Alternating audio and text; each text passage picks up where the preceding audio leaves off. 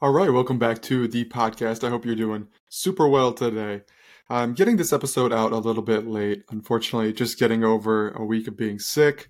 So my goal is to try to get these episodes out every single Monday, right around 9 a.m., earlier in the morning, so that, you know, with a new week comes a new podcast. Unfortunately, this one is out a little bit later, but you know what? We're making sure that we're getting it done. So I'm happy about that.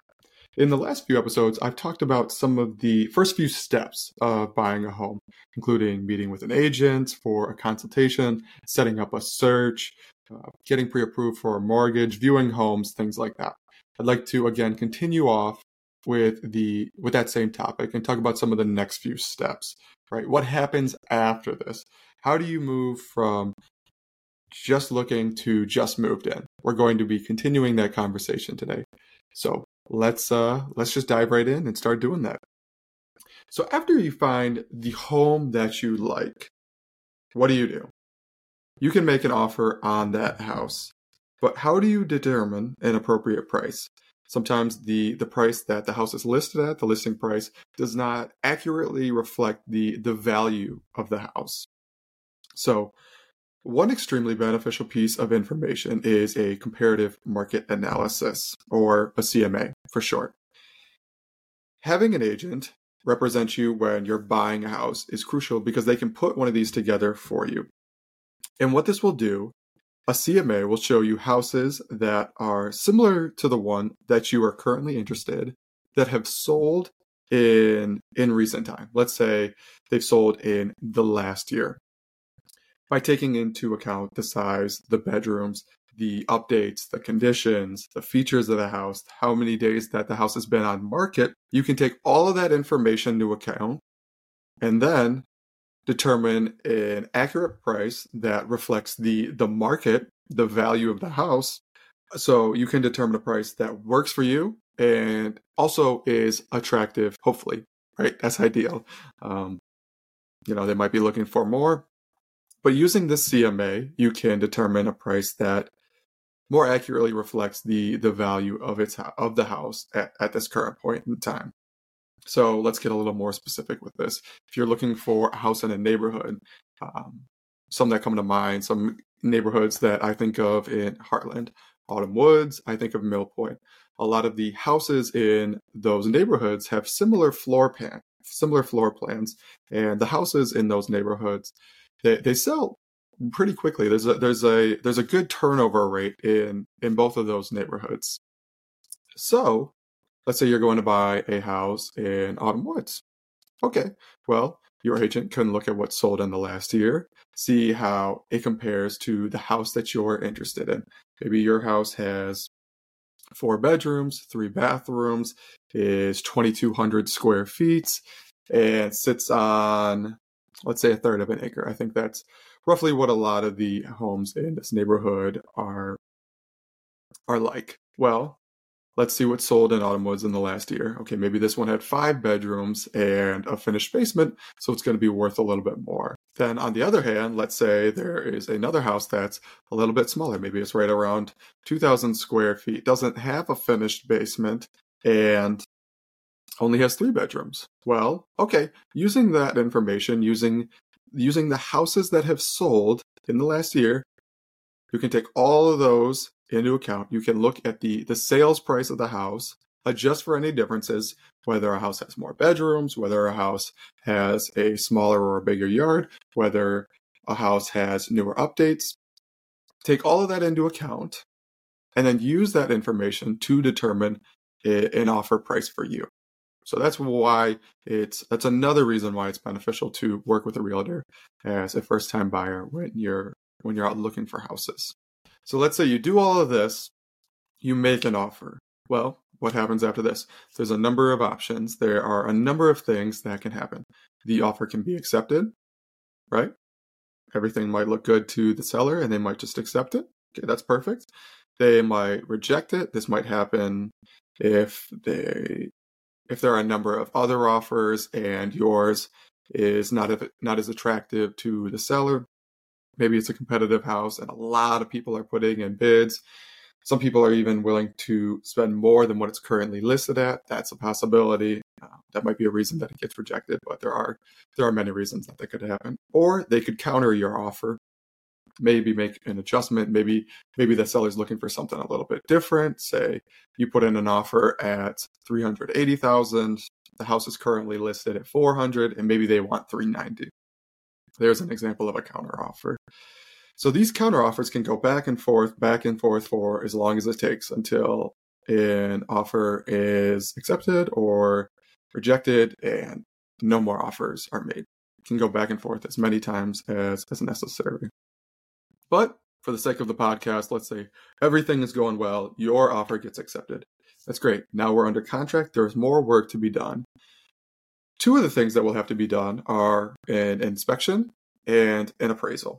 So let's begin with an inspection. Again, from Investopedia, here's a great definition. An inspection is an examination of the condition and safety of a piece of real estate, often conducted when the home is being sold.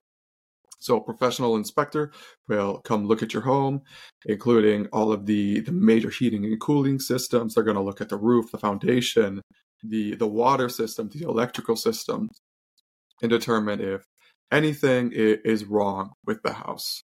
And if anything major if there's any major problems. Because if something is uncovered, something that your real estate agent didn't notice, or something that you didn't notice, a professional inspector might be able to notice. And if they uncover something huge, then you might reconsider your offer. You might want to back out. You might not want to put that much money into the house. You might want to be moving into a house that's move-in ready. Obviously, it depends on your situation, but it is extremely important to have an inspection. Most people are going to do them. And if you're a first-time buyer, I would recommend doing an inspection. An appraisal, on the other hand, is performed by a certified or a licensed appraiser, and it's required and scheduled by a lender when a buyer applies for a mortgage to purchase a home. So the reason that the lender wants to do this is because if they're going to give you a mortgage, if they're going to help you finance a home, give you this money to help you purchase a home, they don't want to give you too much. They want to make sure that the value of that house aligns with the mortgage, with the financing. So appraisals determine the market value of the house so that you as the buyer and the lender can be confident that the price you're paying for accurately reflects the value of the house. If you're buying a $400,000 house, they don't want to give you out a $600,000 mortgage. That's not helping them in any way. So that's why the lender wants to do that. It's also great to have another voice, another person who is a professional come in and say, hey, yep, this is what the house is worth. Now, in both of these scenarios, in the inspection and the appraisal, problems can come up, right? What if there is a major issue during the inspection? Or what if the appraisal comes back low? What if the appraiser says, yeah, I really don't think the house is worth this much. I think it's worth $50,000 less. What happens after that? These are problems that we are going to discuss in the next episode of the podcast. I like this topic. I think it's going through the process is helpful for first-time buyers, and I like breaking it up, and I like keeping these episodes about 15 minutes. So we're going to talk about it next week. With that being said, we'll talk about the motivational topic of the week. And it's a topic that's relevant for the new year. So this is my suggestion to you. Before the new year begins, obviously people are going to be setting their New Year's resolutions, coming up with new goals, coming up with, and hopefully developing new habits. And that's all great. This is my recommendation to you in order to come up with goals and hopefully a plan to develop habits that are relevant for you.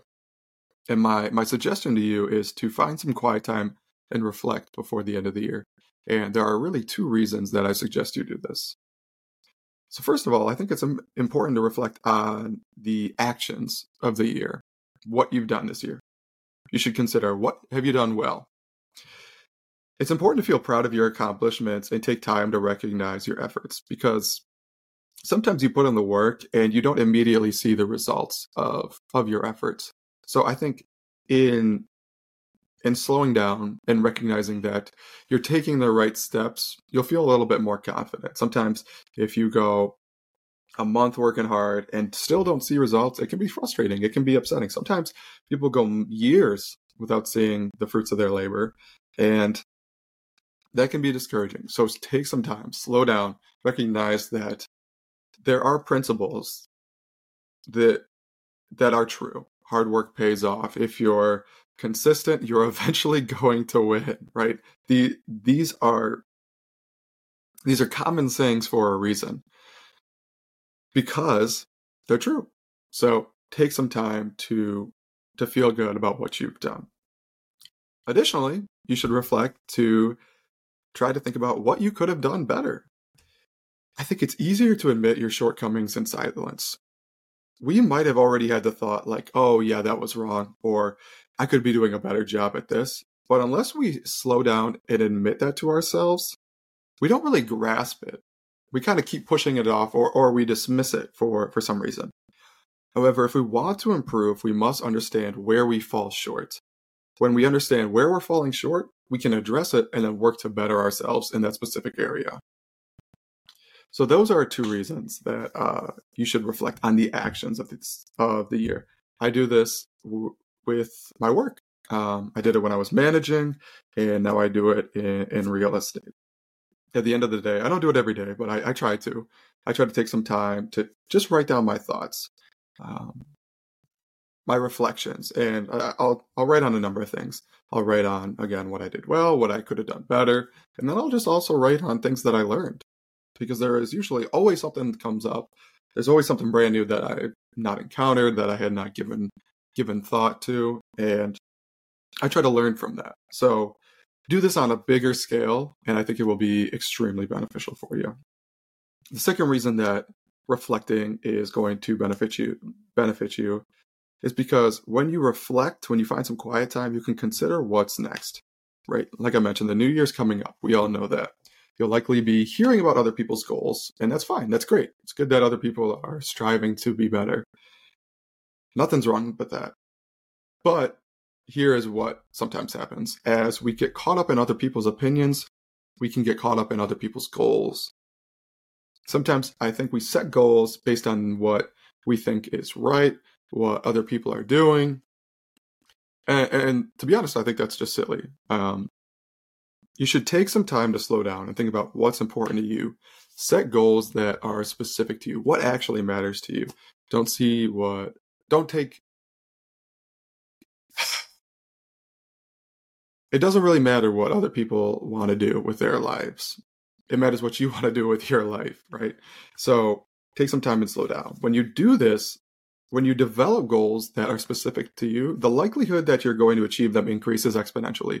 If it's a goal that you truly care about, you're going to put in more effort. You're going to try to be more consistent. You're going to try to take it more seriously. And for that reason alone, you're more likely to achieve it. So that's what I wanted to talk about today. Really excited for continuing this topic. Having looked at homes, having been through this process a little bit more, I think it's helpful to uncover and feel confident in taking the steps to buying a home. I think it's helpful to know what's next. Sometimes it's overwhelming when we're trying to make a big decision like this, and we really have no idea what goes into it. So by uncovering, unpacking, digesting, and talking about it, I think it's helpful. So I hope you found benefit in this podcast. Thank you so much for listening to it. It means a lot to me. And I hope you have a great Christmas. Hopefully I get another episode out on Christmas Day, since that's Monday. I'll have it published before time. So that's the goal. Enjoy your holiday season and take care.